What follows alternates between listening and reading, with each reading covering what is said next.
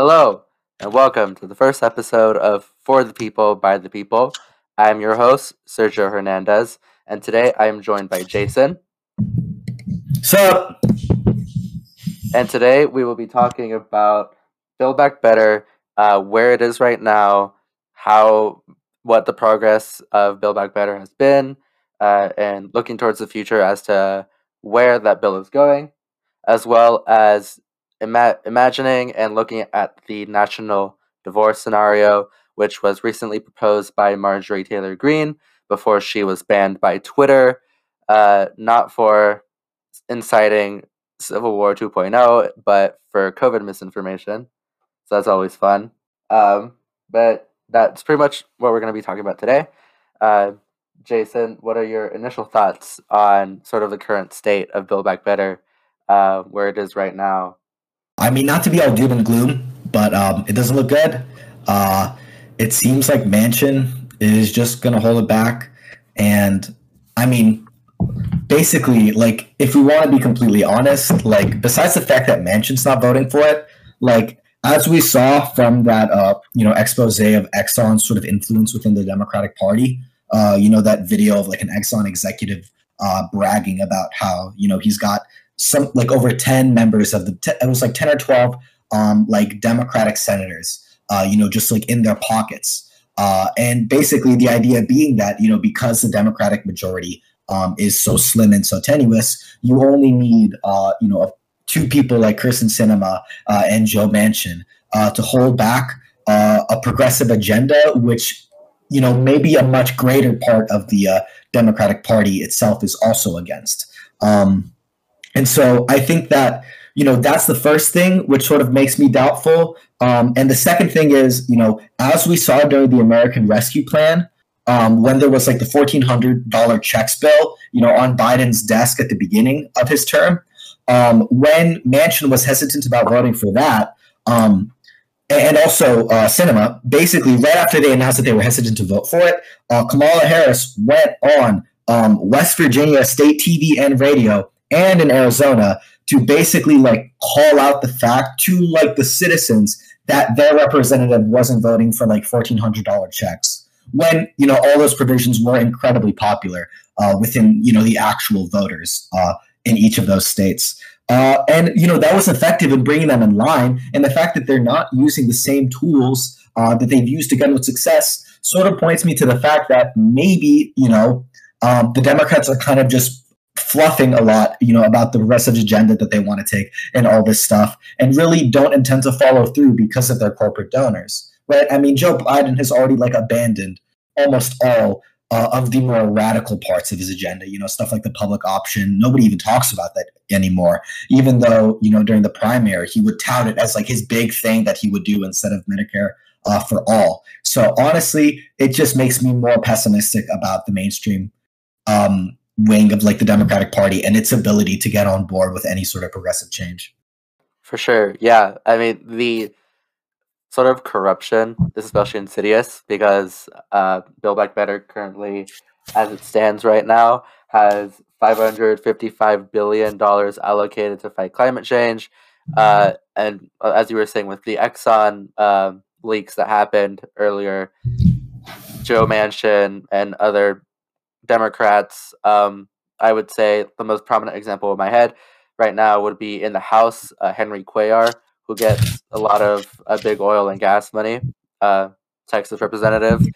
And so Joe Manchin, like he's a coal baron, and he made his fortune in coal. I mean, he's from West Virginia, so his money is in coal, and the sort of like corruption and special interests that take over the Democratic Party's agenda sort of just prevents actual progress from happening, especially this sort of rotating target strategy that the Democratic Party has right now. Like, we mostly talk about Kristen Sinema and Joe Manchin because they're the most easiest to target, because they can like use the fact that Kristen Sinema comes from a swing state, Arizona. Joe Manchin comes from West Virginia, a really red state, and so I think it's a lot easier for them to be used as targets rather than any other Democrat. Because from my experience and from what I've observed, the senators like Chris Coons from Delaware, someone who was appointed to fill Biden's seat after he won the vice presidency with Obama winning the presidency. He voted against the $15 minimum wage increase back when that was going through the Senate, and so there's a lot. Definitely, there's a lot more Democrats in the Senate that would oppose Build Back Better publicly if they could like spend the political capital on it, but they can't. And so the targets become Kristen Sinema and Joe Manchin because they have this sort of record and this sort of behavior to them that they act as sort of moderate moderate quote unquote influences on the party because of the fact that they come from politically dangerous states. Yeah, totally. Although, like, it's such a complicated thing because I'm of the personal belief, like, as much as there are like red states and blue states, there's like a very radical sort of like political undercurrent among lower class people all across the country. And I'm really convinced that when you look at polling data about how you had people in West Virginia supporting basically all the portions of BBB, by 80-70% margins, right? Even though, yeah, again, this is like a very, this is the stereotype of like Appalachia, like the poor rural whites that make up that Democratic Party base that the Republican Party base that like Democrats are so afraid of, right? Like, what was that term? The basket of deplorables, basically. Remember back from like Hillary's campaign. And I just think that we don't and have the Democrats are incapable, like infrastructurally, because I think like we have to just think about how politicians like Bernie Sanders and like Kirsten Sinema are totally different, right? When Bernie Sanders is up for election, he doesn't like spend his time talking to donors over the phone. And he doesn't have like a fundraising infrastructure oriented in that way, right? He has like his very on the ground, people oriented, foot soldier type approach to politics in terms of like his volunteers and his campaigns. And it's just like so much of the Democratic parties, like, when you look at the actual representatives, so many of their own political infrastructures aren't like built for that sort of like harnessing popular vote. They're built for harnessing elite power. And then getting that money, to furnish their campaign so that they can win. And so I think it's literally going to take like a strategic overhaul of the Democratic Party for things to change, right? Because the idea that you're supposed to be representative to poor voters is currently not followed in much of the Democratic Party elite. And the fact is that, given, the 40% voter turnout and how voter turnout is affected by a person's like most aggressively, like, their class background. The wealthier you are, the more likely you are to vote by a great extent. And I think a great reason for that is that there aren't a lot of politicians in the mainstream right now that are advocating for any policies that would substantially change the lives for a lot of people on the bottom.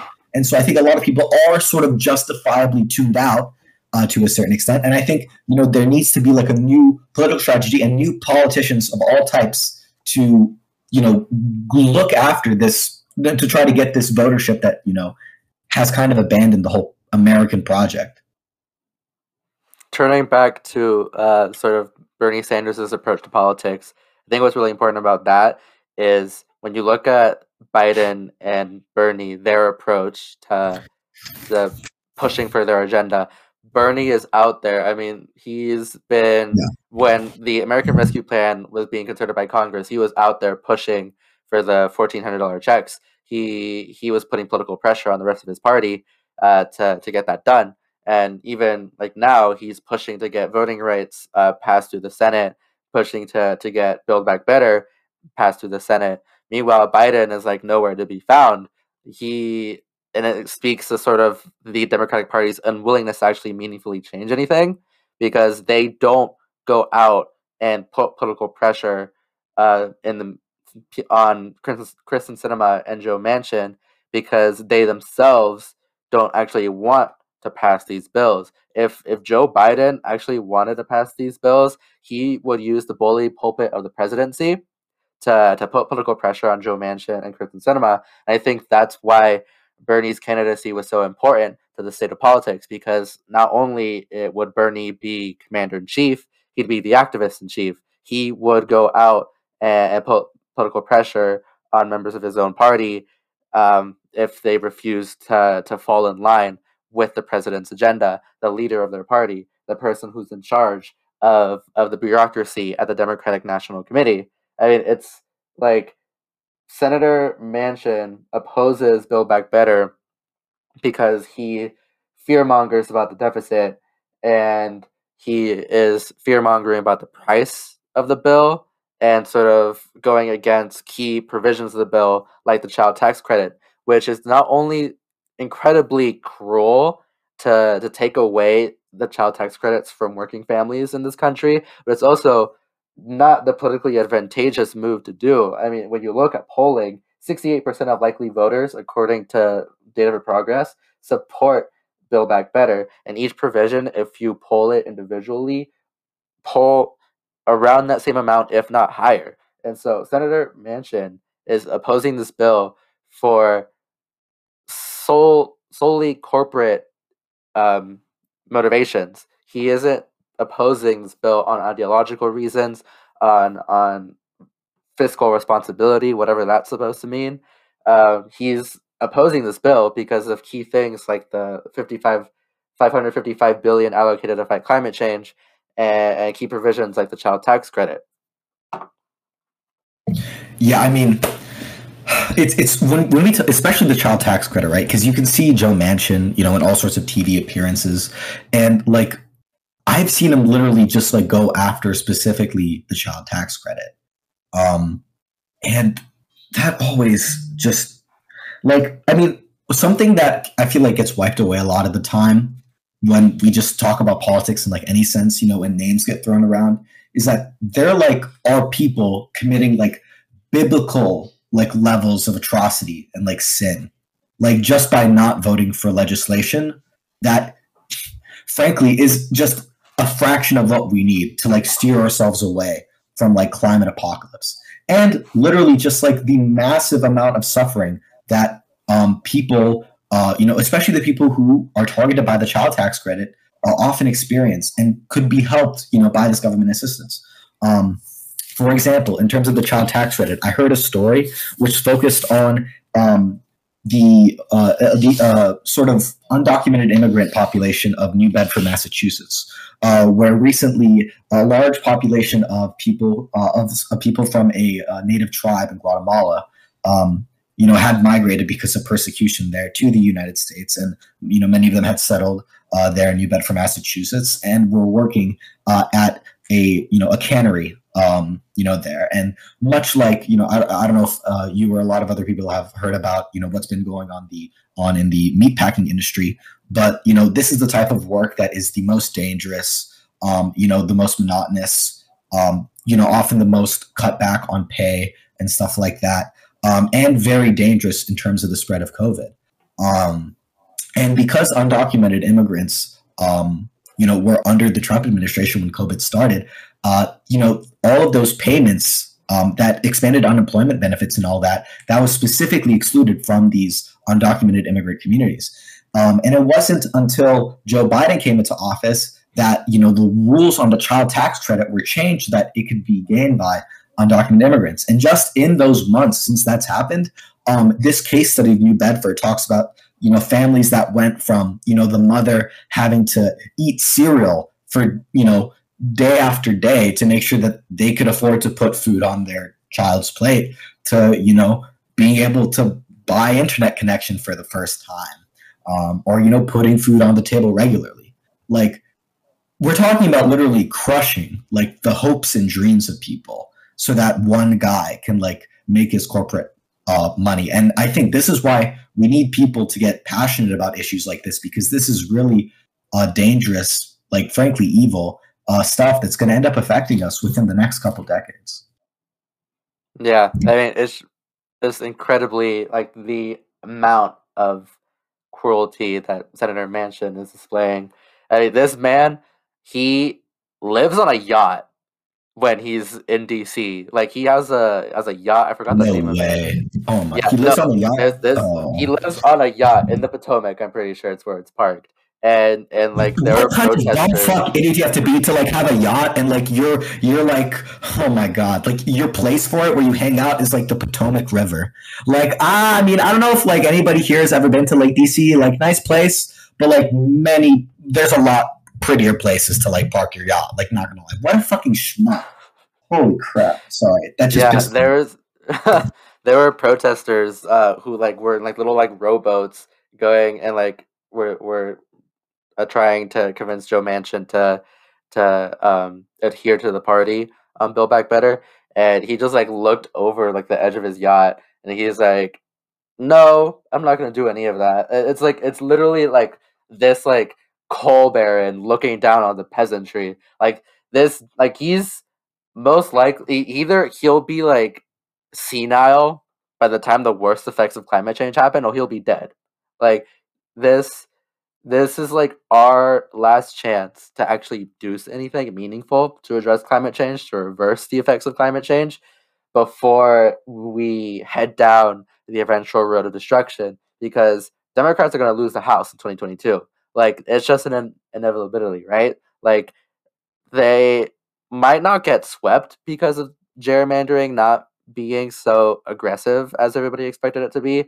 And the only like glimmer of hope there is that since the GOP took the position of don't believe the science, that enough of their supporters have died because of their insidious activity, that Yeah, after this, yeah. that margins might be closer than they should be. But Uh, yeah, I mean, looking specifically at the provision of the bill, I mean, 555 billion to fight climate change, 400 billion for universal pre-K, 200 billion for child tax credits, 200 billion for 4 weeks of paid leave, 165 billion on healthcare spending, 150 billion to expand affordable home care, 150 billion for affordable housing. All these things are investments in the American people, like in investments in our community. I mean, the United States is the only country in the world, the only developed country in the world to not provide paid family leave to the people who need it. And even 4 weeks is like crumbs compared to what the rest of the world gives families. yeah, I mean, it's crazy because again, another thing that needs to be emphasized about all of these provisions, right? You know, hundreds of billions of dollars can sound generous, you know, on their face, but we're talking about, you know, the fact that again, this is all cut down from what should have been incredibly expanded. So in terms of addressing the goals that BBB set out, originally when this was being talked about early in the Biden administration, AOC's you know team came out with an estimate that you'd have to spend roughly $10 trillion to like properly address all of the goals which are laid out, you know, in Build Back Better. And after that, you know, Biden comes out, I believe, with a $6 trillion plan that gets bargained down to 3.5, and then after that, it goes all the way down to 1.75 now, right? If I'm remembering the numbers correctly. And we're talking 1.75, yeah. yeah, and so we're talking like a greater than five-fold increase than an estimate of would have been necessary, right? And this isn't even like the necessarily like climate dedicated like bill. Like Bernie Sanders was saying that you would need like a in terms of actually addressing the American burden for climate change. You're talking a $16 trillion plan over 10 years, which $550 billion then looks like a drop in the bucket when again we're literally talking about the fact that the summer after my sophomore year, right, you know, I'm in college right now. I was at a lecture for a summer camp I was at in Yale, and they had like, you know, they had this like expert science guy. I don't like know any more than that, but he was standing in front of us and he was talking about climate change, and he was saying that, you know, big action needs to be taken in the next 10 years to actually change the momentum on this and stay within, you know, the 1.5 degrees Celsius threshold for temperature raise at which catastrophic change begins at which catastrophic change starts to begin. So we're not in any way addressing our own national obligation to cutting carbon emissions. On top of that, the rest of the world is developing and industrializing, right? China is now in pursuit of building its own consumer middle class, right? Talk about the fact how the United States, a country of 300 million, and Europe, with their own consumer middle classes, is now torching the globe through carbon emissions. And now, justifiably, every other country in the world is now industrializing and moving towards a greater consumer middle class. And unless we provide funding and expertise for those countries, because they haven't been able to gain cheap energy and incredible wealth through colonial exploitation and cheap fossil fuels for hundreds of years. It's totally ridiculous for us to just demand at international climate conferences that every country across the world have the same national obligation in fighting climate change, and then us not even following through on those obligations, like the rich developed countries. Like, if we can't even do our own job fully, it's not going to set the momentum right for the rest of the world. And on top of that, I think we should be providing, on the international scale, to really get this done within like the next years. And it's so clear like how far away we are from that goal. And it is so absurd that like I think that we don't talk about that as much because we are heading towards doom. Going back to the price of Build Back Better, to put it into perspective, so like you were saying, the initial bill or the initial target that AOC proposed was 10 trillion, which eventually shrunk down to 6 trillion, and then that shrunk down to 3.5 trillion, which progressives said was the compromise, and then they went down even further to 1.75 trillion. This would over next 10 years, right? And so this would amount to 175 billion each year. The Pentagon's budget for 2022 is set around $750 billion each year. That is almost 5 times more than the annual price of BBB as it currently stands, and almost 2 times more than the initial compromise of 3.5 trillion. And this really makes me think about the interview that Congresswoman Cori Bush and Congressman Jamal Bowman gave to CNN about the bill, because what happens in the media is, and I mean, I don't have to tell you this, right? Like, what happens in media is that they always, what they always do is point towards progressives. It's like, when are you going to compromise? When are you going to compromise? What are you willing to sacrifice so you can get this bill done? And what I really like about Congresswoman Bush and Congressman Bowman is that they flip that question around. I think that's what a lot of the progressives in Congress have been doing, like AOC and Cori Bush. They have begun to flip the question around. It's like, we have compromised already. 3.5 trillion was the compromise. Like Cori Bush was saying, the people of St. Louis didn't put her in Congress so that she could accept crumbs. They put her there so that she could fight for them, because St. Louis remains being impoverished, and it is because of the fact that we don't invest in these communities, the fact that we prioritize the bottom line of corporations over the people who live in this country.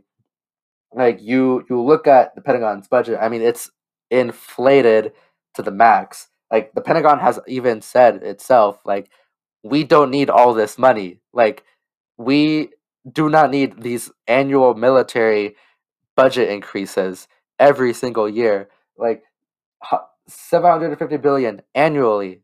Like, can you imagine if that was the annual price of BBB?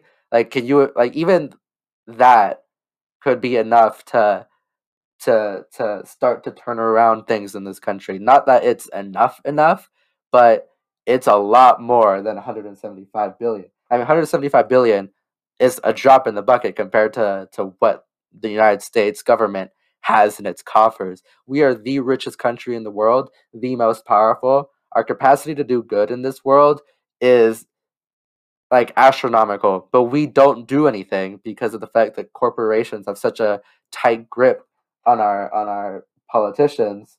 And just, I mean, looking at sort of what Manchin does is that he fearmongers about the price when he, in that same breath, he turns around and votes for these inflated Pentagon budgets, and that doesn't get questioned. It's like when we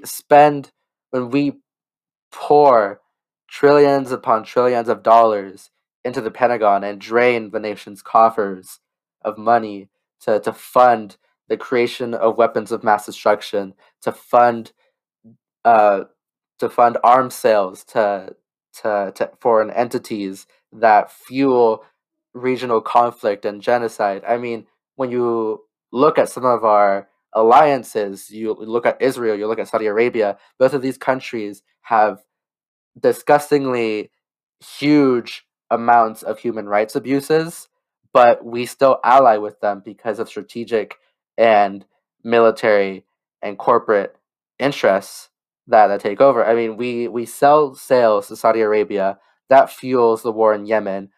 U.S.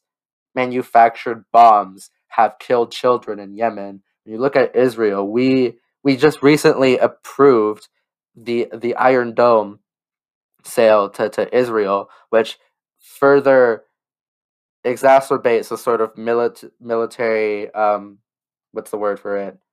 So it does it Like when the you're like military looking at a impetus.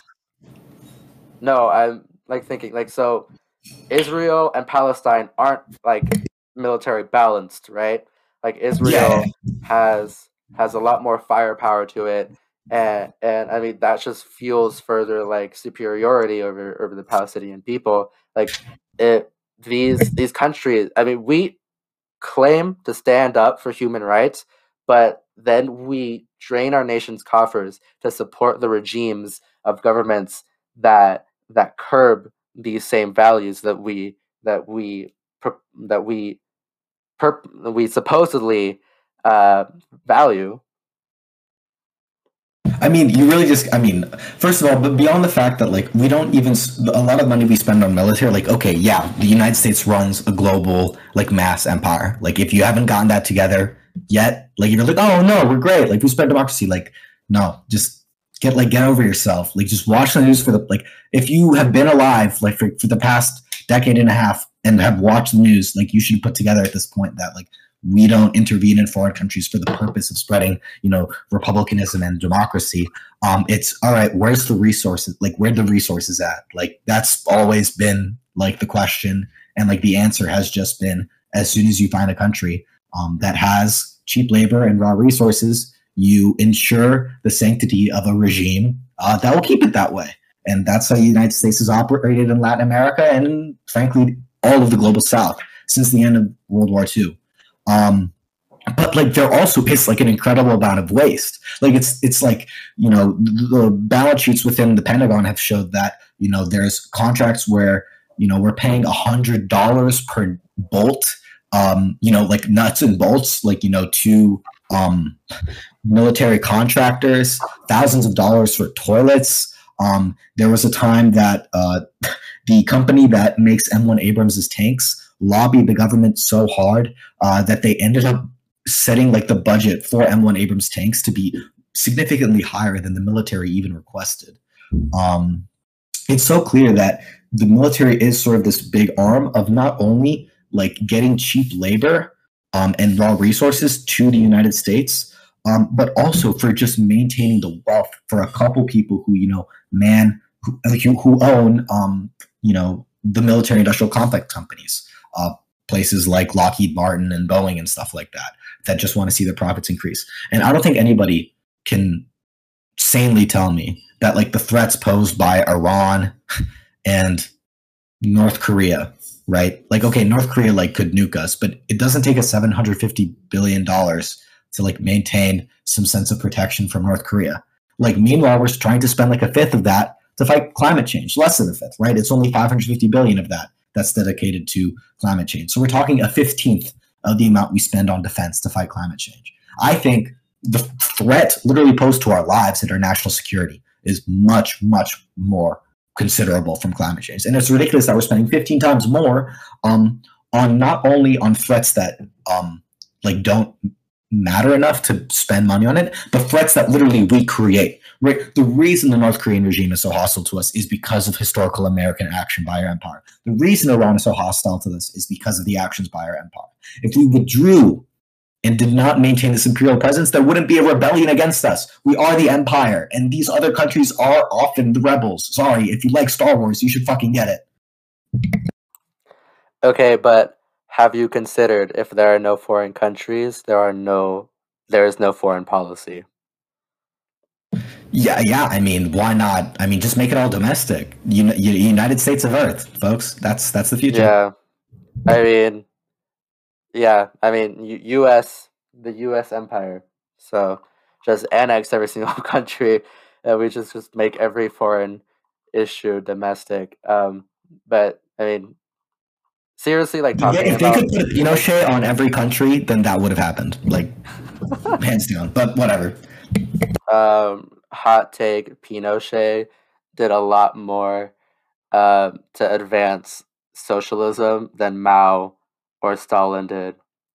Hot take. He grew the economy by throwing people out of helicopters. It's crazy. I mean, so little tangent, but the recently president elect of Chile, he after winning, he said something to the effect of, if Chile is the cradle bed um, for neoliberalism in Latin America, it can also be its deathbed, which I think is supremely based.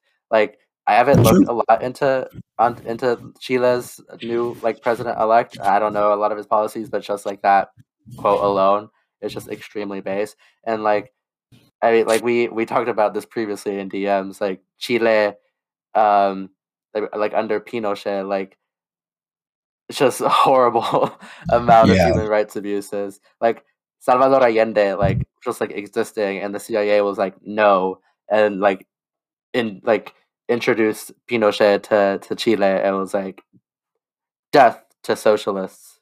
So that's always fun. So like never mind. It's this whole other tangent. But going back to sort of like Iran and our bloated military budget, I mean, it just really like tells you the values of this country realistically. Like there are the values that our politicians say that America stands for, and then there are the actual values. Like there are politicians chopping at the bit to go to war with Iran and Venezuela because of the fact that there are huge oil deposits in those countries. Like Mike Pompeo, John Bolton, Nikki Haley are the most prominent examples in my head. Uh, they have always like for for who was it? John Bolton. John Bolton. Iran is That guy like is his nuts. white whale. Yeah, Yeah. John Bolton, like he just froths at the mouth at the idea of going to war with Iran. Like that dude, like thinks about like sending destroyers to Iran and like just like carpet bombing them, and he just gets like bricked up. Like that dude is just fucking insane. He He like like wants us to I invade mean Iran before he dies. he Like no he for won't sure. die. Like it's like Henry Kissinger, you know? Like this guy is still fucking alive. Like what do we have to do for this guy? Like do we have to invade like Syria or something? Topple Assad for him to be like, I like my work here's done. And then he can just like dip. Like, oh god. It's so gruesome how long these guys live. Yeah, I mean like if you look at how just disastrous Iraq was, and like a country that's like a lot bigger than Iraq, and a country that already like defeated us in simulated war games. I just I like I mean personally hot take. I don't think we should go to war with Iran. Is that just like is just destructive on both of our ends, No, and I also think just that's it's just you. I think that's just you. I'm dedicated to the cause of overthrowing the Ayatollah's regime. Long live the bald eagle or whatever the fuck. I don't know. Yeah, but yeah, no, it's ridiculous. uh, the U.S. colony of Iran. Um, yeah, I mean, it's just like our history of colonialism and our history of imperialism is just absolutely insane. I mean, coming from a Latino, like I know a thing or two about Operation Condor, and that I mean that shit like it wasn't as concentrated in Mexico, but there were a couple of leftists that got CIA black sided in Mexico, and especially in that like this in Southern America. I mean, we like invaded these countries, installed far right military leaders, and then turn around and are like, "Oh my God, conditions in Latin America are so horrible. What could have happened? Why is there a migration issue going on with Latin America?" I'm like, "Geez, it's almost like you went into these countries, broke all of these countries, and then was like, okay, see you later. You can try and fix this issue." Like yeah, Guatemala is like countries like Guatemala, Honduras, especially in Central America, you know, literally devastated because like one guy wanted to like keep making the same amount of money while like selling bananas for 10 cents less. That's yeah. I mean, like Yikes. yeah. I mean, basically, all of American empire can be sort of like abstracted into the fact of like how much like killing, how much like sanctions, death, personal invasion, like all these actions of empire, like how much are they justified basically by the profits and like the costs that it'll bring down, and like wherever that is deemed justified by the people in the CIA or or the FBI or in the just in the national intelligence apparatus overall, like that's just what happens. Like it is very scary, just both in terms of foreign policy and in terms of economic policy, especially monetary policy, like how much our government is actually abstracted from democratic will. The fact being that, yeah, the everyday foreign policy decisions and all of these everyday decisions are not being influenced almost in any way, basically, by our elected officials. It's mainly just like bureaucrats who have been there for like decades. So that's why, when people talk about like the deep state, like the Trumpian conception, that is ridiculous. There is no deep state like fighting against Trump, and that are also pedophiles according to the QAnon theory. But like there is like a heritage of like bureaucrats who just stay in areas of the American government for way longer than any democratically elected administration, and then go on to like sort of do the same thing for a very long time. Um, yeah. I'm gonna say another hot take. I think that Henry Kissinger should get CIA black-sided. Um, just a little hot take there. He should be like But hung in front of the Capitol. Like I'm not joking. Like that's like the kind of thing that would be like a somewhat deserving moral reckoning for like what's happened in the past couple decades. yeah, this whole like deep state thing. It's so funny to me. Like this whole like, especially with like, I mean, we're a day out from a year after January 6th and the insurrection that happened at the Capitol. Like this whole idea that there's this like democratic cabal of Satan worshiping pedophiles that drink the blood of babies, of aborted babies. Like it's so funny to me because that it's like the same sort of like logic that they use to justify their claims about the election being stolen. Is like this party that only has control of the House, doesn't have the control of the Senate, doesn't have control of the White House, somehow rigged the election in favor of Joe Biden, but also failed to rig the election of House seats and Senate seats. Like And failed the this campaign thing in that's fucking been Wisconsin. Like it's just the most incompetent people. How could anybody think that like the Democrats could be like running the whole American show? Like my God, like they can't like win. Like Democrats are just incapable of winning. Sorry, folks. Like that's literally just the reality of like the past 20 years. yeah. I mean, we're getting a lot of tangents. But there's this program called Dave's Redistricting, which basically kind of like gives you 2020 precincts and lets you draw the maps for congressional districts. And what's really funny to me is that in the states that have Democratic control over redistricting, I go onto 538's website to see how they're drawing, how the legislature is drawing the map. Um, and what's really funny to me is that I draw the lines so much better than the democratically controlled legislature does. Like I benefit the Democrats with how I draw the districts better than they do. Like they are so like feckless and idiotic. They lost Virginia, a D+10 state.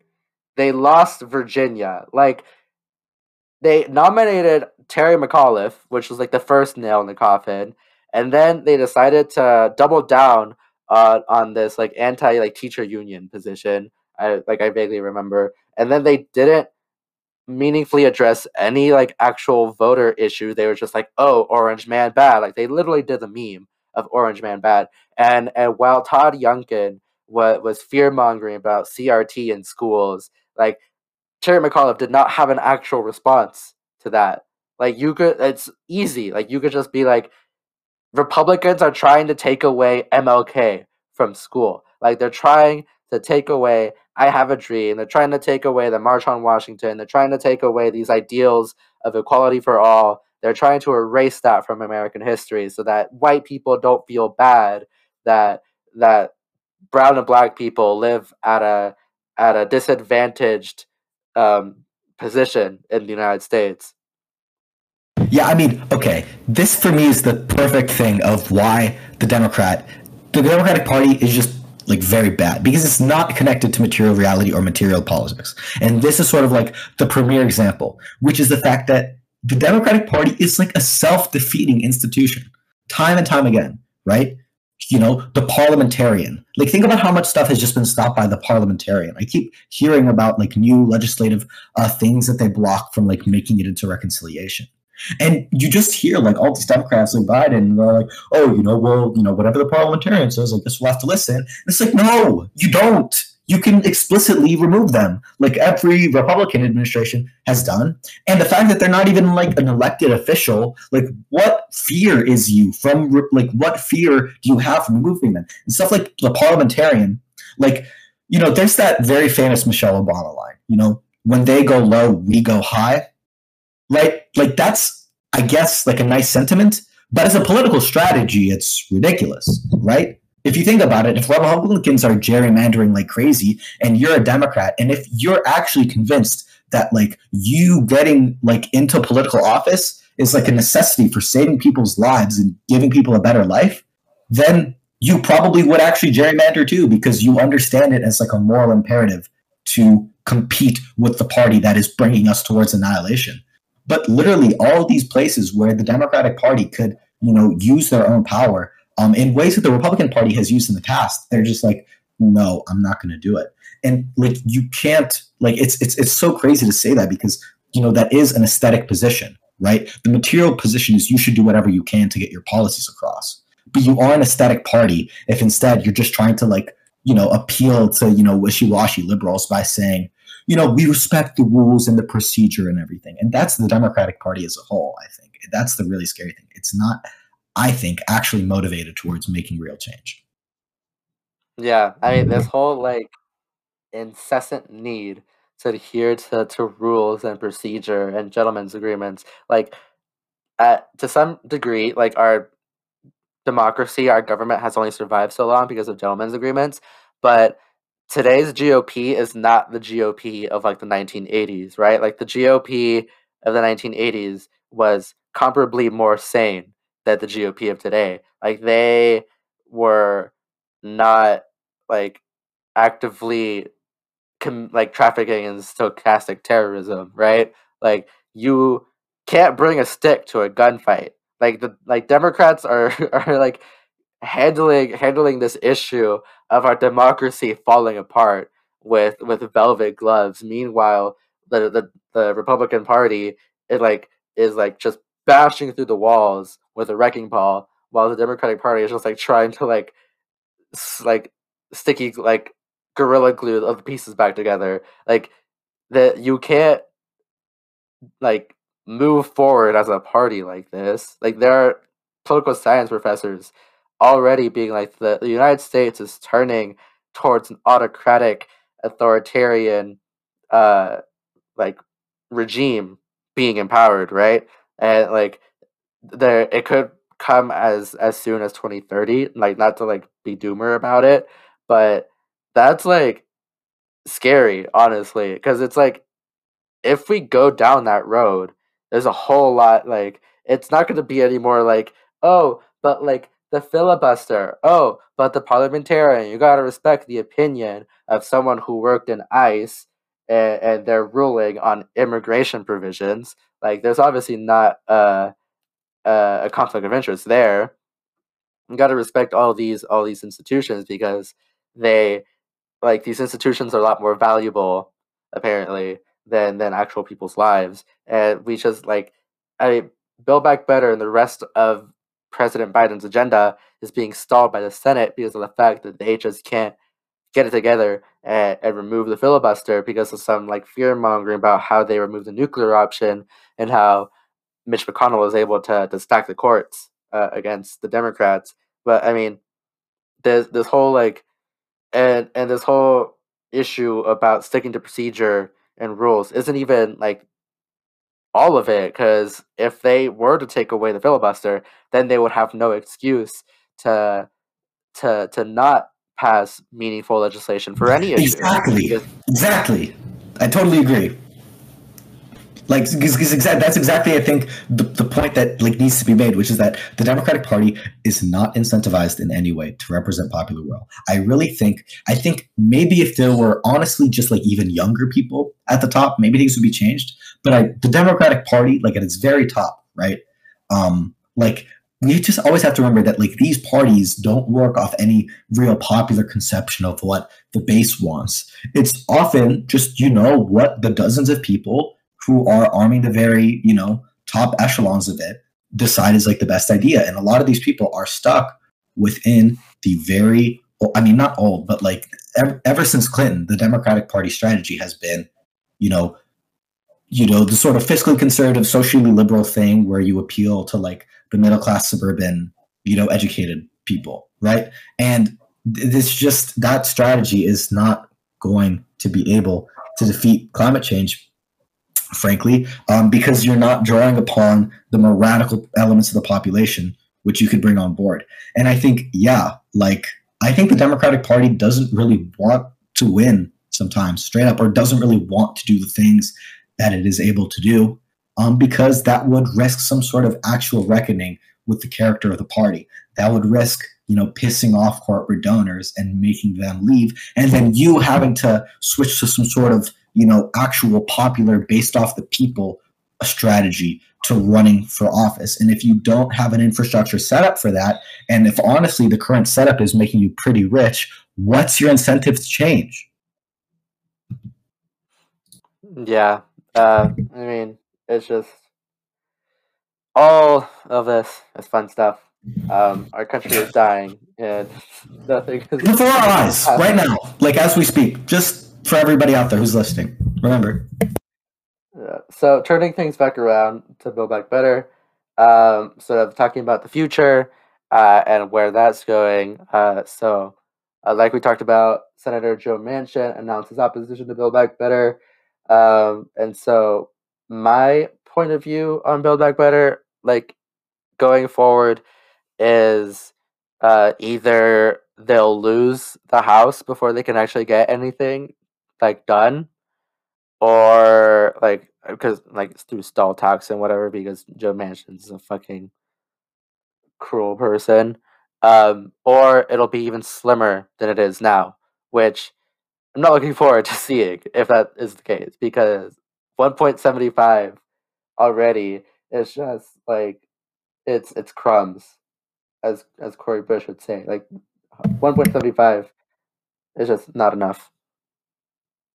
Yeah, I mean, based off that, what's gotten me down, especially recently, is okay, historically, you look back on it, if you want to make sure you do well in your reelection as a Democrat, you want to have gotten some of your policy promises done, right? Because the reason people vote for Democrats is because they're upset by the insane greed, and governmental decay that has happened under the Republican administration, and is voting for the Democrat and the policies that they promise to do to address that decay. And Joe Biden did have, comparatively a very progressive agenda. And I say that now because now months into his administration, we can tell that he had no intention to do the vast majority of it, to be honest, right? And so God, I'm forgetting where I was going with this point. But oh yes, my point basically being that if Biden isn't able to actually do his policy promises, so the people who voted for him, especially who might have changed or who were sort of on the sidelines, might in some way feel betrayed. Um, and then beyond that, right, another reason people voted for Joe Biden versus Trump was the fact that he did better on COVID. What have we seen literally over like the past couple of days is like COVID is at its worst point ever now, in terms of the numbers and its like impact on society. It really is getting crazy out of hand, like in this very moment. I'm talking to kids who are coming back from college because their classes are going fully online. Like we are entering sort of like the very, the sort of lockdownish environment of what we used to be. And this is with like the vaccine and all that, and what Joe Biden said would take to get rid of COVID. So people are also going to be pissed off at Biden that he didn't, totally fulfill his promises on getting COVID under control. If stuff like that new that because there was a new because besides Omicron, there's even another newer variant that just came out in France that has like a ton of mutations, which means it'll be even less susceptible to the vaccine. Like, yeah, this is sort of the issue we're going to.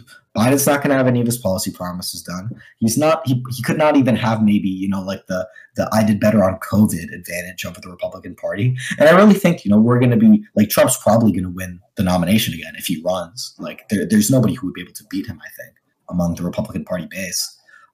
So yeah, I think from like a historical perspective, it doesn't look good. Not only for 2024, obviously, but more immediately in the midterms. If we can't get this COVID thing under control, it'll look very bad for the Democrats. You lose that congressional majority, and then you can't get anything done at all. Never mind like the nothing that has been done already. And then Trump for 4 years means that it'll be too late to do anything in terms of climate change. So 100%. Yeah, I mean, I don't know. So looking ahead to midterms, I have had conversations with people, saying that like if because if Trump does run for president again, he's virtually guaranteed to win the Republican yeah, nomination. He'd probably have to do something like crazy wild, or it's like I honestly wouldn't even know what it is because like he said, he could murder somebody on Fifth Avenue and they still vote for him. That's 100% true. Like, I don't know like what could I mean like on top of like turning around sort of what's happening with COVID right now. I honestly think that Biden would have to like pass like huge initiatives. I honestly think something like um legalization of marijuana on a federal level, coupled with something pretty big, would be enough to turn polling around. I don't know if I'm putting too much weight behind legalization of marijuana. I think Um, we would do like a lot of work. I think honestly that would be very big. I'm not going to cap. That would get a lot of red people just because that is one of those things where it's like it's really not like definitionally blue. Like there's so many like young to middle-aged conservatives who are like on board with cannabis legalization. mhm.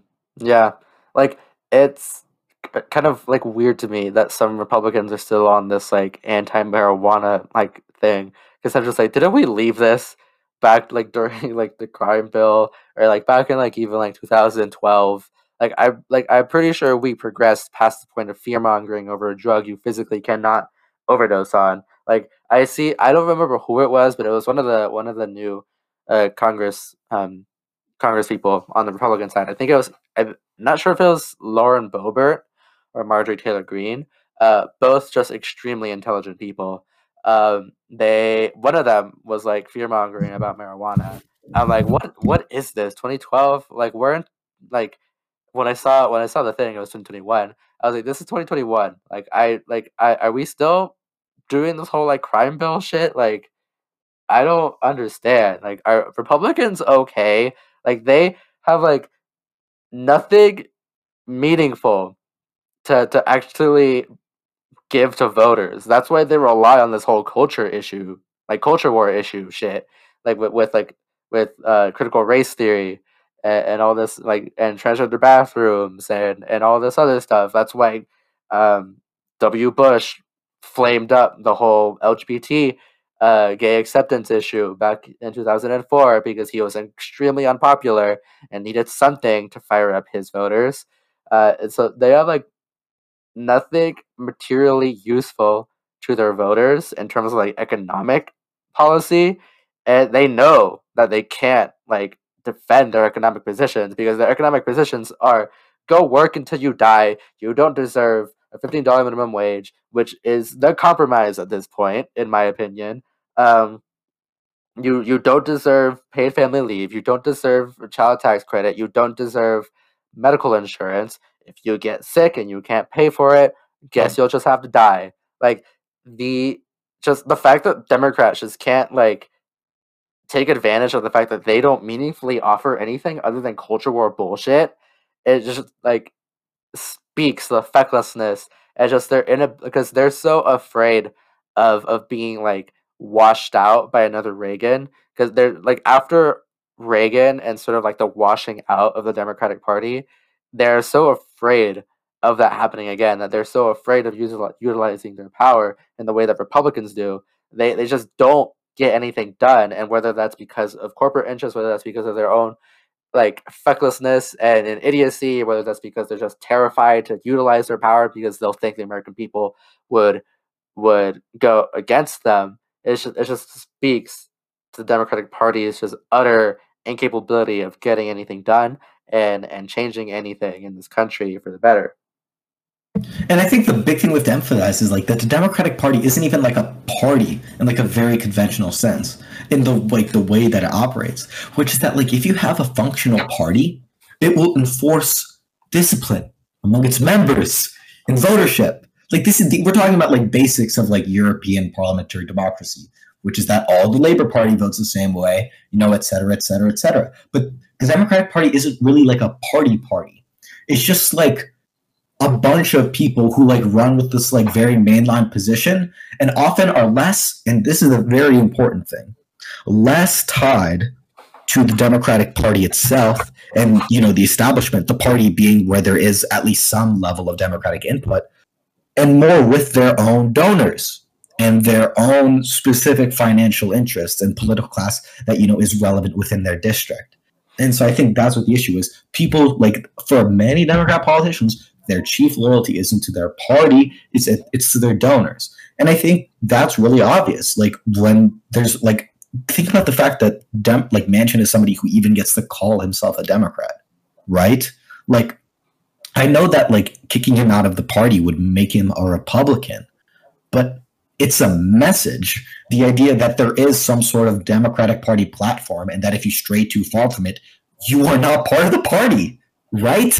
Like that seems insane that it's just the functional normal way in which the Democratic Party operates. And, you know, at no point is it ever criticized in any way. Yeah, two great examples of that would be when AOC said that in a European democracy parliamentarian system, AOC and Biden would not be in the same party, and that is 100% true. And the same goes for Henry Cuellar. Like when Jessica Cisneros announced that she was going to campaign against him, and she's running against him this year, and I'm feeling pretty great about her chances this year.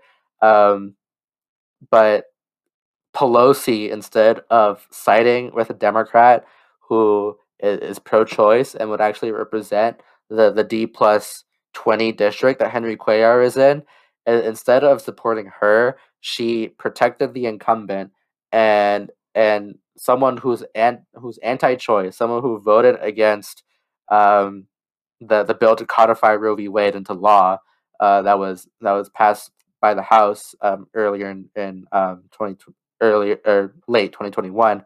It'd be like around September, I believe. But when they attempted to codify Roe v. Wade, Henry Cuellar was the only Democrat, I believe, to vote against that. And Pelosi, I believe, also is on record saying that there is still room in the Democratic Party's tent for anti-choice Democrats. And hot take, I don't think Democrats who are anti-choice belong in the Democratic Party's tent. Like, yeah, that should be the most basic thing. Like, come on, right? Like, no, I totally agree with you. That is insane. That I didn't even know that she thought like anti-choice Democrats should be a thing. That is absurd. But that totally like shows you the thing. It's not any like policy thing. It's just like, yay, more Democrats. If your thought is yay, more Democrats, no matter who it is, then again, it's aesthetic. It's not material because if the other Democrats you have are Democrats in policy, then materially there aren't Democrats materially. But if they're aesthetically Democrats and you're accepting of that on its front, then it shows what your real priority is. It shows in your own words and actions how detached your own party is and how detached Pelosi is as a politician from their actual districts and the people who live in them. Yeah, and the same goes for Marie Newman, who ousted Dan Lipinski in her primary. Dan Lipinski, also another anti-choice Democrat. Emily's List had to be shamed into supporting Marie Newman over Dan Lipinski. Uh, and keep in mind, Emily's List supposedly a pack to support women candidates and candidates who are pro-choice. And Emily's List had to be shamed into supporting a progressive woman who is in favor of codifying Roe v. Wade over a conservative Democrat who is uh, against reproductive rights. Like this whole like thing, and like I looked up the actual like quote. It was saying that Nancy Pelosi, back before the Democrats won the House, said, "This is the Democratic Party. This is not a rubber stamp party." Saying that Democrats who do not believe in the right to an abortion should not be kicked out of the party, and the stance of the candidate should not be used as a deciding factor as to whether or not to endorse a candidate. I mean, that just like speaks to the fact that What? like these, yeah, Sorry. like the most like basic issue, and the party can't agree on that. Like it's it's just insane. Like it'd be like it'd But be it's like, like sorry, it said explicitly there, like you can't judge basically somebody based off differences in their platform. yeah. Yeah, I mean, like that's Um, literally politics. It's literally that sentence is denying the notion of politics on its face. It's ridiculous that mhm. anybody could like any organization could put that out and still like function. And I think what this really shows, like especially like the Emily's List example, a pro, I mean, like a pro-choice organization supporting an anti-choice candidate, like like what I sort of want to say is like all the time and like our very popular conception of our government and the way the media presents it to us, it is politicians competing for our votes in a democracy. And in reality, it's more so politicians competing among other politicians to get their favor, which then decides how an election goes.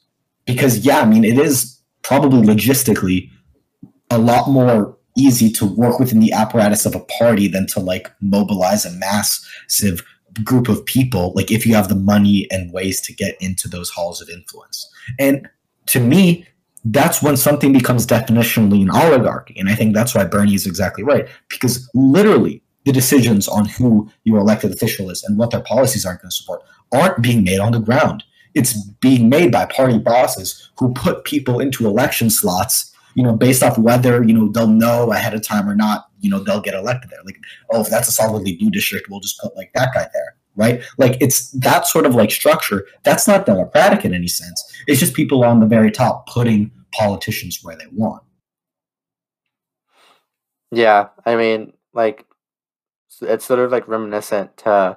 I recently posted on Instagram this New York Post article that was with the headline saying Hillary Clinton warns Democrats against far left turn before 2022 midterms, and I offered up the alternative headline of expert in losing easy races tells Democrats how to lose, and it's the same sort of like tactic that like Claire McCaskill does as well. Like after the pretty bad House returns in 2020, Claire McCaskill went on MSNBC and was saying that the Democratic Party shouldn't be so stubborn to in their like unwillingness to cling on to social progressivism, Yeah, and that they stop doing should. what people want. It's making us lose, guys.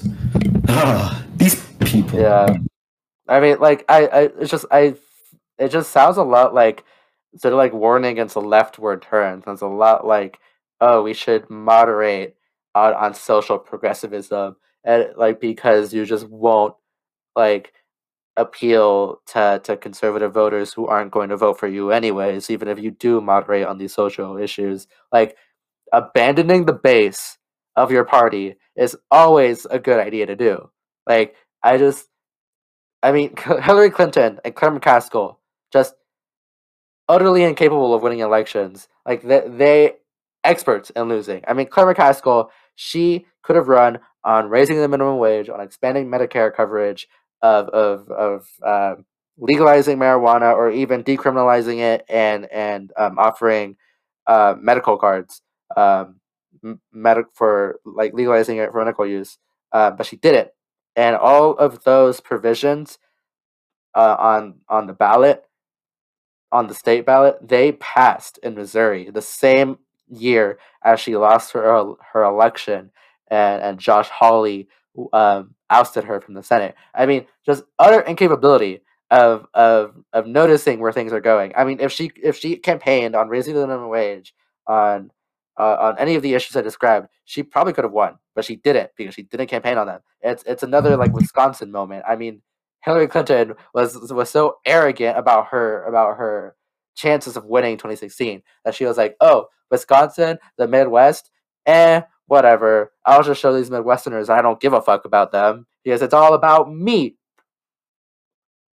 Yeah, I mean, it hurts so much because it is really just an exercise in ego. It's not like a real attempt at any sort of material politics. It's just, yeah, like Hillary Clinton. I feel like, in a way, she sort of represents like the stratification of the party herself, like the fact that she was the presidential candidate in 2016. Like how sort of as a party, I don't know what the word was on the tip of my tongue, but how sort of stagnant, how sort of like idiotically secure in your own position are you when you're like, oh, maybe instead of like picking the guy who brings a new vision and could, because I think this is like the biggest thing, right? Like Democrats are always like, we got to chase that like centrist block, those people who like always feel kind of on the edge about people like Trump, like, oh, that seems like too much, Mr. Trump, for me. It's like these like in America today, how many like straight up like fucking God, what was the governor of Ohio? That guy's name? Like the most milquetoast Republican guy ever. What was his name? I'm trying to remember. Like, Ohio. state. The guy from Ohio. He ran for president in 2016. Oh, fuck, what is his name? How am I forgetting this? Yeah, Dude. no, I mean, he spoke at the DNC. That's what I Yeah, mean. no, exactly. Because that's why I'm bringing him up, because he's like the example of, oh, let's try to bring on like these moderate Republicans into the Democratic Party. But basically, John like, yeah, Kasich. John Kasich, yes. John Kasich, right? He's sort of this embodiment of like, oh, the sensible conservative that we want to bring onto our side, right? By moderating our tone a little bit. It's like, I'm sorry, but that's like 8 guys. Seriously. Like, a lot of the Republican Party at this point has been not only radicalized, but is already far right. Was already far right. Like, you're not going to appeal to this very tiny centrist bloc effectively, especially when you consider the fact that, again, we're talking about huge subsets of the American population on the lower end of the economic spectrum, 20, 30, 40% of the population that isn't engaging in the democratic process because they see no incentive, because there's nobody proposing them a platform that they think will radically change their lives, or, because of the fact that Democrats have kept failing them, they simply don't trust them anymore.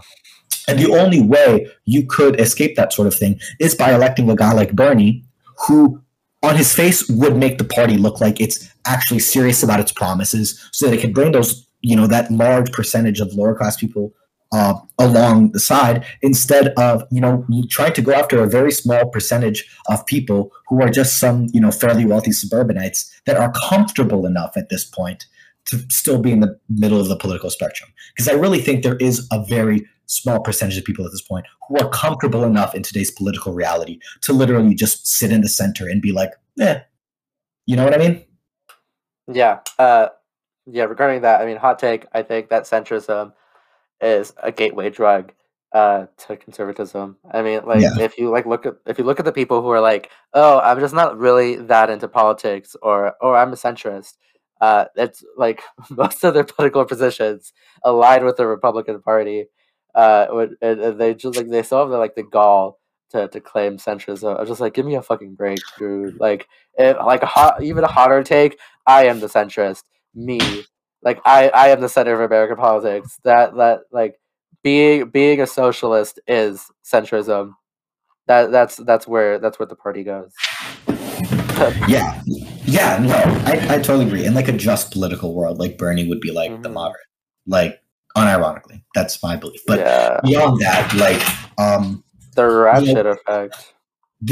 yes, the ratchet effect. To all the listeners at home, that's basically like this little infographic. You like look it up, and so the idea is, the Republican Party every time it comes into office, moves things to the right in terms of policy, and then, as you can imagine, because that involves privatization, cutting of social welfare, usually lowering of taxes on people at the very top, and expanding deficits. It's literally just increasing immiseration of the population.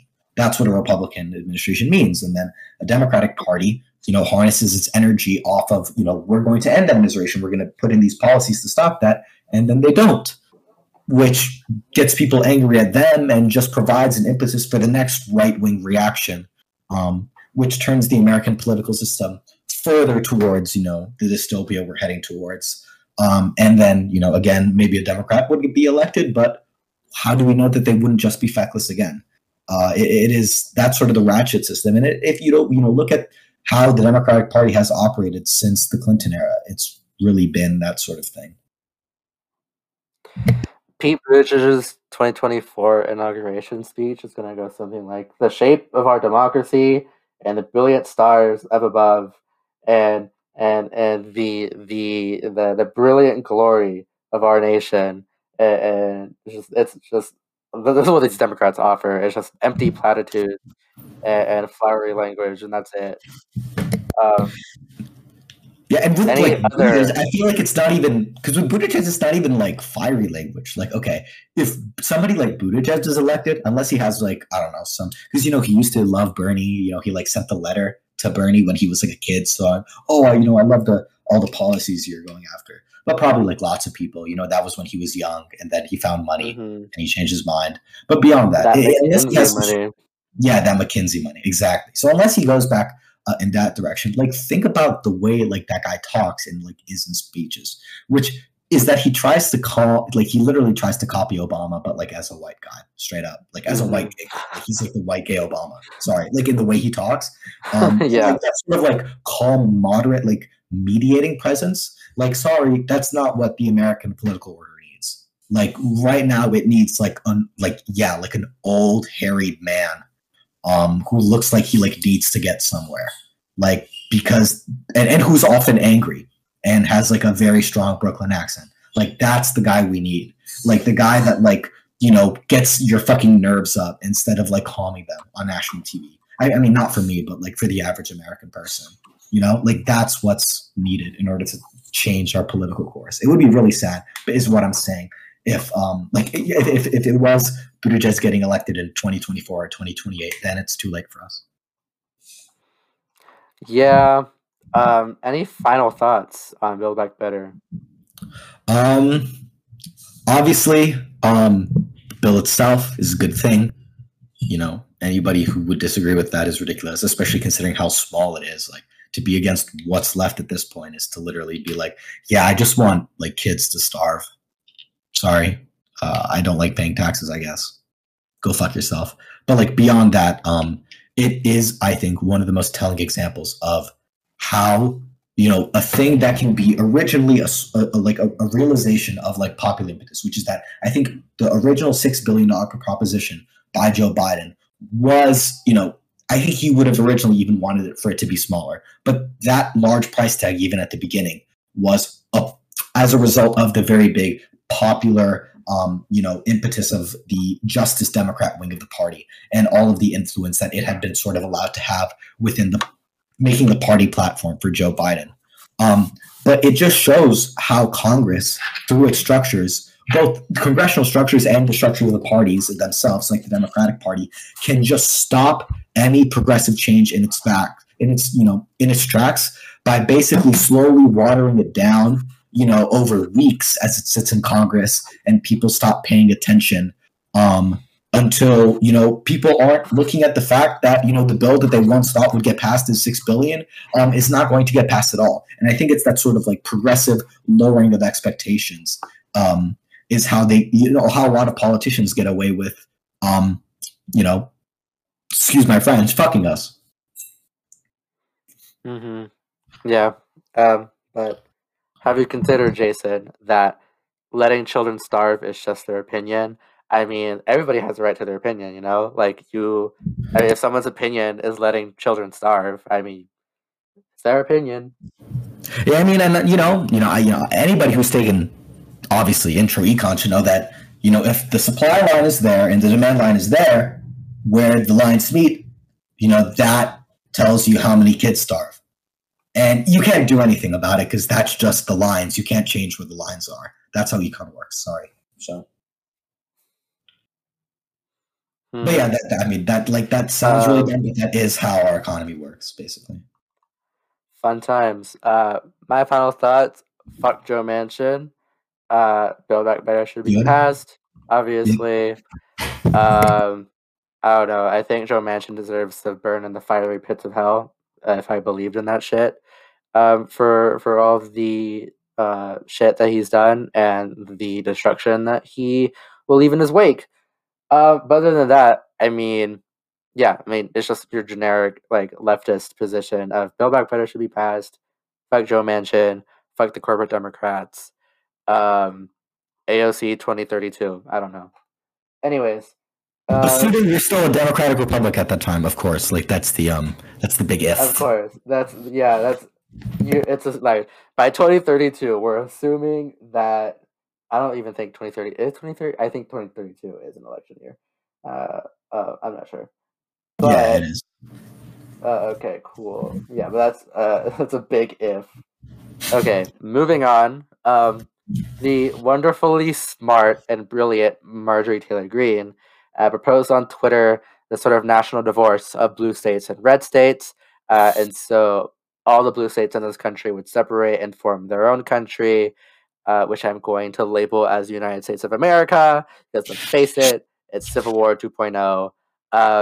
And then the red states would break off and form their own country, called the Confederacy. Oh wait, that was already a thing.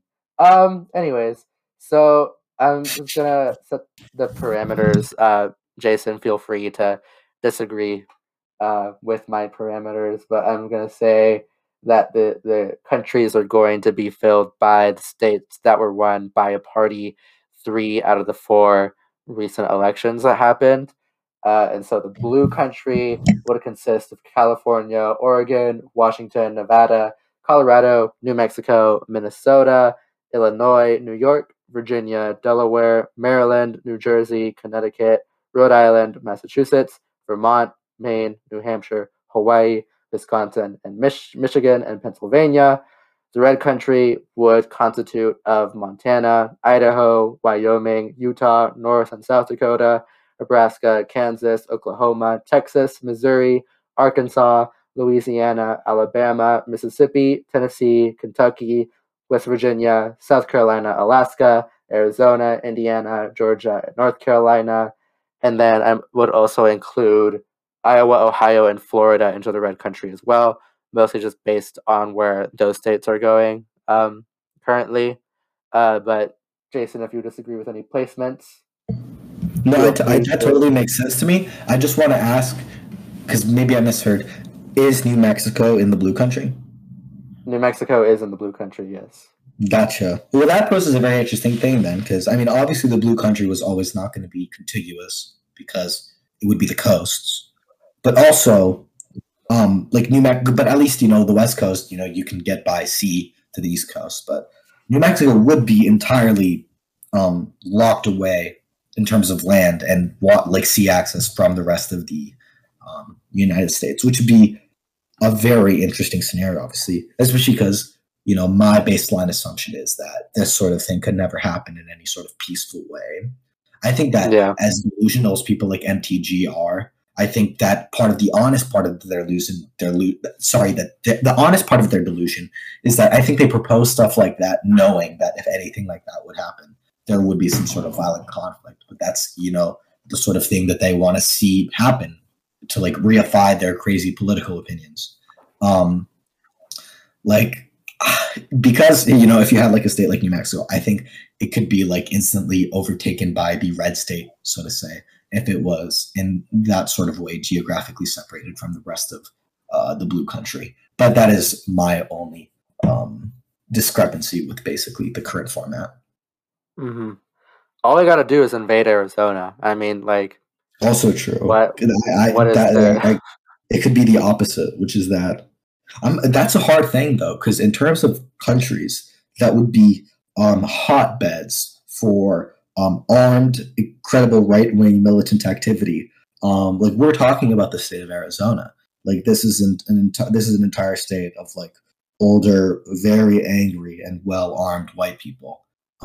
So it would be very difficult to subdue Arizona within the blue. My worst nightmare. Oh no. Yeah, the capture of Phoenix. It would be a hard fought battle. The Battle of Tacoma, Arizona. The first base of operations will be the shiny McDonald's. China McDonald's, and then the soldiers from the Blue Republic did Fortnite L dances on the dead bodies of soldiers from the Arizona Republic. Fun times. I wonder, do you think that Texas would immediately secede from the rest of the red country, or do you think they'd stick together? Just like Texas itself, like just has a unique like history. I mean, it's called like the Lone Star State for a reason, right? Like remember the Alamo and all this shit. Like, do you think they'll like break away and like eventually form their own republic, or do you think they'll stay together? Because in The Handmaid's Tale, instead of Texas joining Alaska and Hawaii as the only two states left of the original United States, Texas breaks away and forms its own country. I have an alternate hypothesis. I don't think Texas would become its own country. I could think it could become its own country, I guess, in a sense, but not with its current borders. I think that a lot of the border areas and sort of like the chaos of some sort of split up would be seized by Mexico. For good, I mean, that would be based, yeah, literally. Yeah, sorry, that's the new like campaign promise from Andres Lopez Manuel Obrador is invade Texas and reclaim the land, the ancestral homelands of Texas. Reclaim San Antonio. Fuck the Alamo. No, I mean, yeah, like honestly, yeah, I mean, if you look at the reports, if you look at the receipts, guys, it was originally Mexican clay, so that would be very justified in terms of. But I do think just like demographically, I don't think Texas as a state would be able to stay like integral, just because like areas in like northern Texas and like eastern Texas, like that's like certainly generally whiter, a lot more conservative, but closer to the border, obviously a lot more racial diversity, and that's your areas where there's like a lot more, those are your bluish purplish areas for the party. So I think and I don't think that would become part of the blue country in any sense. I think that would be integrated into Mexico, and I think you could say there would be potential for states within the very north of the country to join Canada, honestly, in some sort of national breakup. But that's enough fantasizing on that note for me, I guess. Yeah, I mean, like, I honestly, we probably couldn't like amicably divorce, so to speak, as a country. Because it's, I mean, obviously these conservatives are like having wet dreams about shooting up commies in California. But like, I mean, it's just like taking into consideration the fact that there are like deep red pockets in California. Like California is like the reddest blue state, right? Like just because of population alone, there are a lot more conservatives in California than there are like anywhere else. With maybe the exception of Texas. But I mean, just like deep red pockets in blue states, deep blue pockets in red states. I mean, like the Atlanta metro area in Georgia, would be like an example, and then there are like the states that are trending towards the Democrats, and then there are the states that are like trending towards Republicans. I mean, because you have Arizona, Texas, and Georgia, that are trending towards the Democrats, and then you have like Florida, Iowa, Ohio, which already belong in the country, but they're trending more to the right, at least for the time being. Once the boomers die off in Florida, we'll see what happens. Ohio is also trending toward, or I already said Ohio. Um, I believe I've seen data that the Midwest is also trending towards Republicans. Um, which I mean, Yeah, that actually sort of makes kind of sense to me. Like the state of Wisconsin, like moving red. Like, I mean, I don't know if that's a reality. I don't know if that's like demographic reality or just like people's opinions towards politicians in that state within the last 10 years. But like, you could definitely say the Midwest is going more to the right as they're getting older, literally. yeah, Rust Belt turning red, the Sun Belt turning blue. Fun times in American Yeah, politics. it's really just like where are like more people coming, and in like more Yeah, rural Western states, it's like okay, why would we move there? Like if you're an immigrant, a lot of the time, because that's not where the access is the easiest or where the economic activity is. And yeah, it is a lot more in the Sun Belt where people find it. And I think yeah, that's like the messiest thing about this, which is like okay, like for example, a state like Georgia could be turning more blue because of the expansion of minority populations. But that's not a thing that happens like geographically evenly across the state. It's not like the state overall is becoming more blue. It's certain pockets that are just, becoming more relevant within the overall population pool of the state. And I think, what made, I think, probably the first Civil War a lot easier for it to happen, but also a lot less messy in the way that I guess it would work itself out, is that it was like very, very sectional, right? Like the issue of slavery, it was, yeah, there were some people in the South who wanted to stay in the Union and maybe even end slavery. And there were people in the North who wanted to, let the Confederacy go or like leave slavery. But it was really, really correlated to where you were in terms of the North and the South of the country.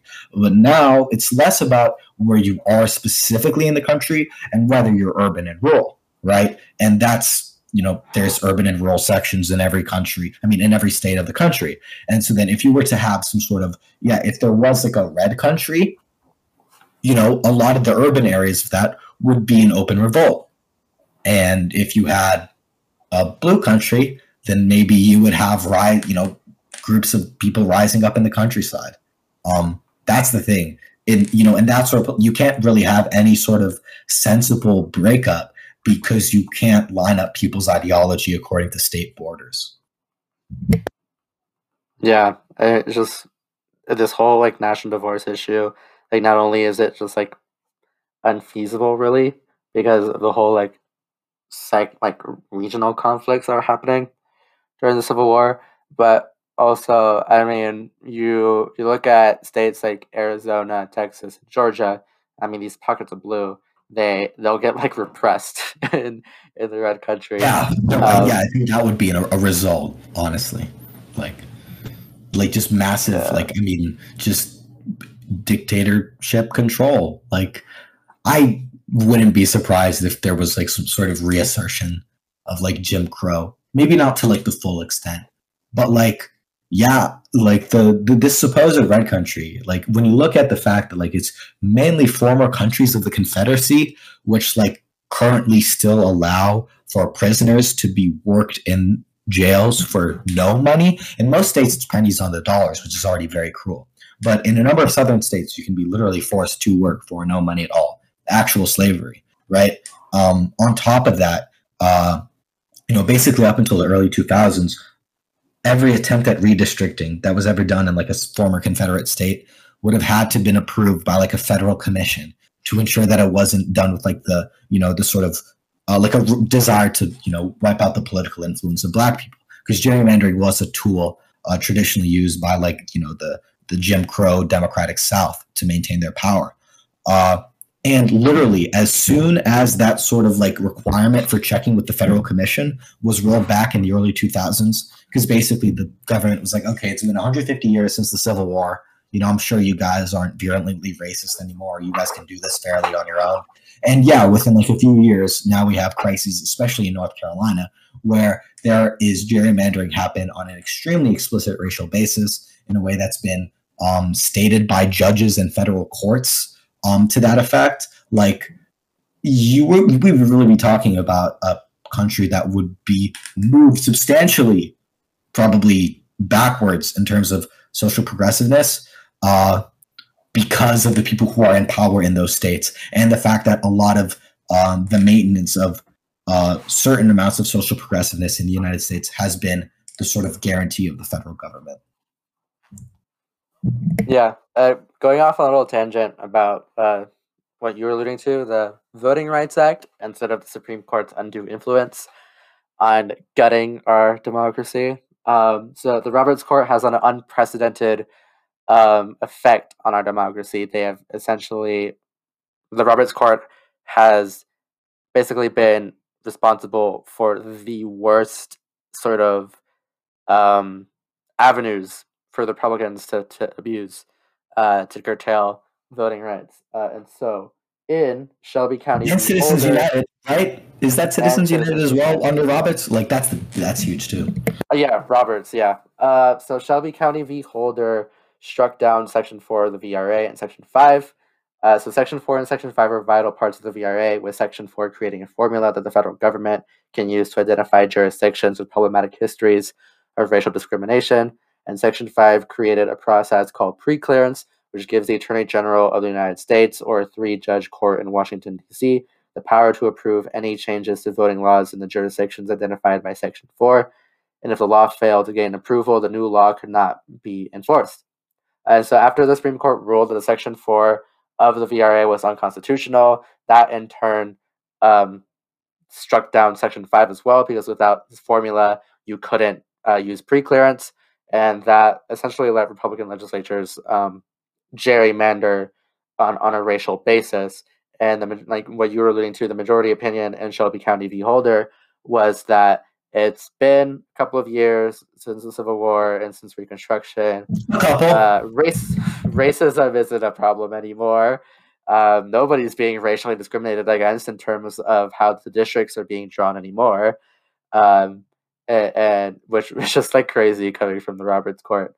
But I don't know. I don't remember if it was either Sonia Sotomayor or RBG who wrote the dissenting opinion, and they were arguing that just because nobody has been discriminated against in terms of how the districts were being drawn, that doesn't mean that the court should strike down crucial parts of the Voting Rights Act, because it could lead to said discrimination being done, right? And so it's just this crazy, like the Roberts Court has such like a destructive influence on our democracy. I mean, there is Shelby County v. Holder, Abbott v. Perez, Rucho v. Common Cause, Brnovich v. Democratic National Committee, and Citizens United, the most infamous of all of them.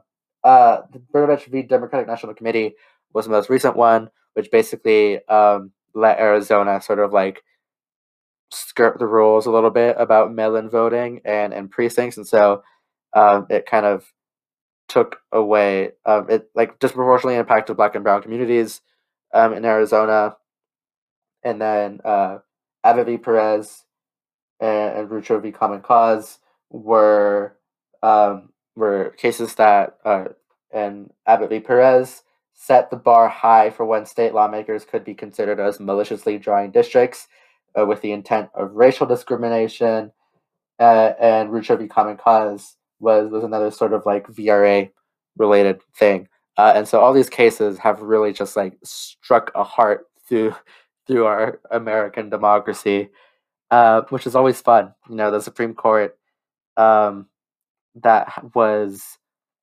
appointed by the majority of Republican presidents, making it easier for Republican presidents to get elected. You know, I think that's just really fun.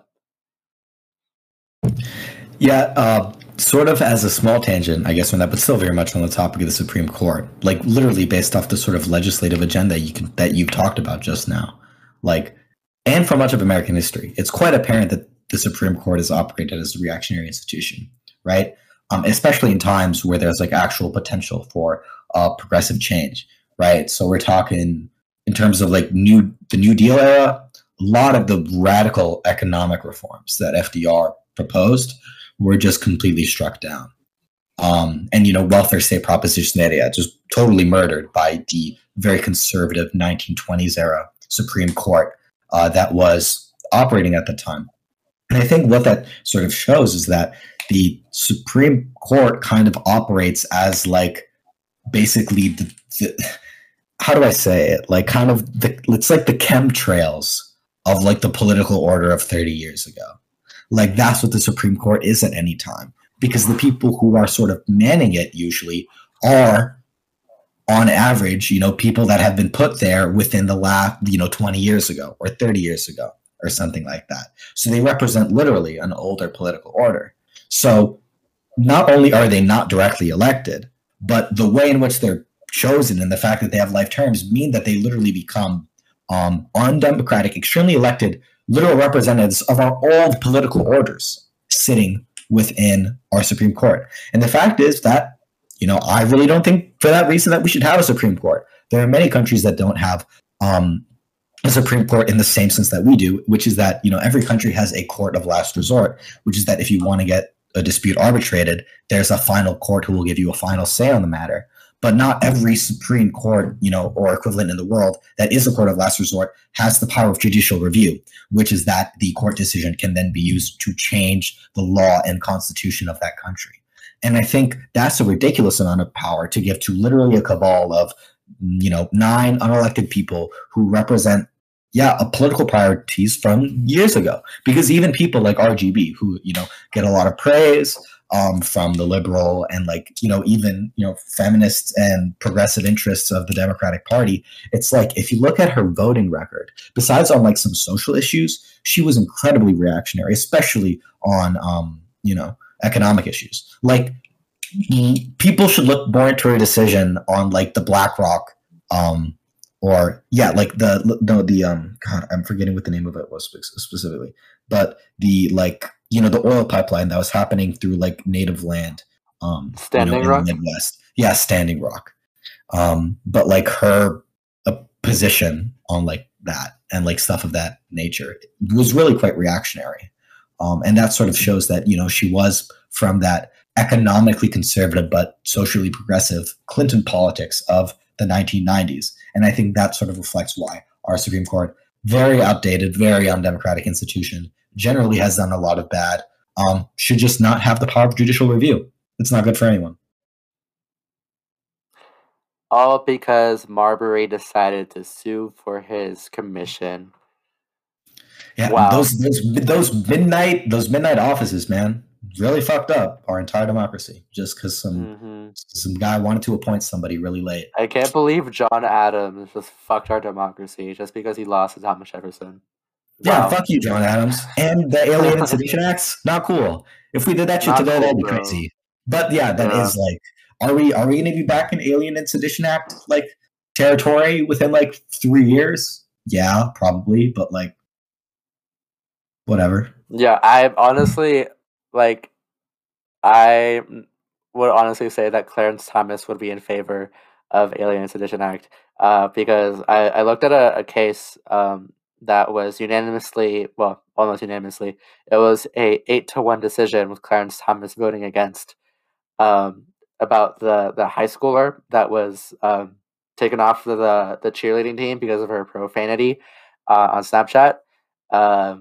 It was like the Supreme Court was saying that the school could not punish her for supposedly violating the honor code or whatever because it happened off school grounds um, and other things, and that if they did side with the school, it could lead to bad precedent. And Clarence Thomas, obviously a warrior for free speech, said that she could not use that profanity without expecting any consequences.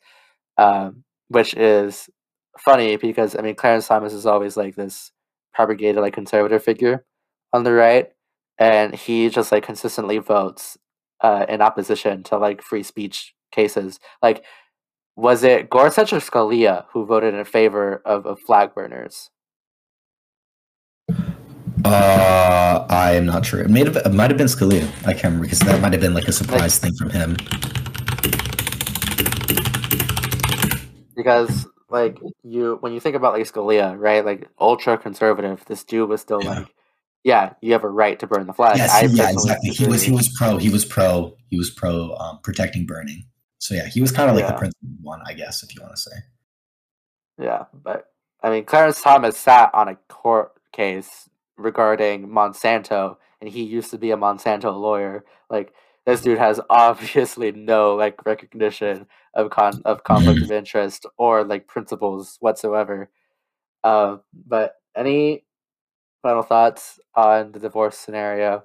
Like, who would win in a fight, blue or red? Anybody who proposes anything like a divorce scenario, so like somebody like MTG, and like I'm not like of that lib instinct of like, oh, we have to spend all our effort like making people like MTG look ridiculous because they are making our democracy look stupid. Our democracy is already fucking broken. Okay, like she's not the problem; she's a symptom of the problem, right? But anytime she goes on TV and says she's for a national divorce scenario, any responsible journalist who covers her says this woman is advocating for civil war.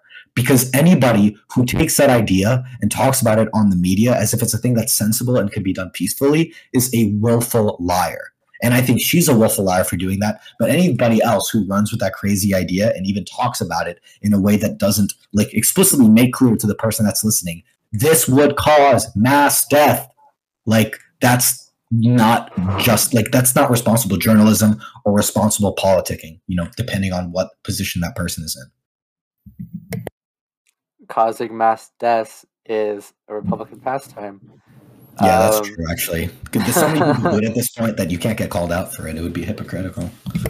Yeah, I mean, I would like agree. I mean, it's just there's this whole because I did a project on the 14th Amendment in 10th grade U.S. history class, and I got extra points because I decided to cover the rest of the 14th Amendment, not just the section that was like once you're born in the United States, you're a citizen and you get full rights. I covered other sections. I believe it was Section 2 or Section 3 in the 14th Amendment. It lays a constitutional basis to expel members of Congress for engaging in treasonous or insurrectionist activities, which Lauren Boebert has engaged in, Marjorie Taylor Greene has engaged in, Madison Cawthorn has engaged in, Paul Gosar has engaged in, Mo Brooks has engaged in. I mean, all these members of Congress, Josh Hawley, like all these people should be expelled from Congress, right? Like they are traitors to the United States.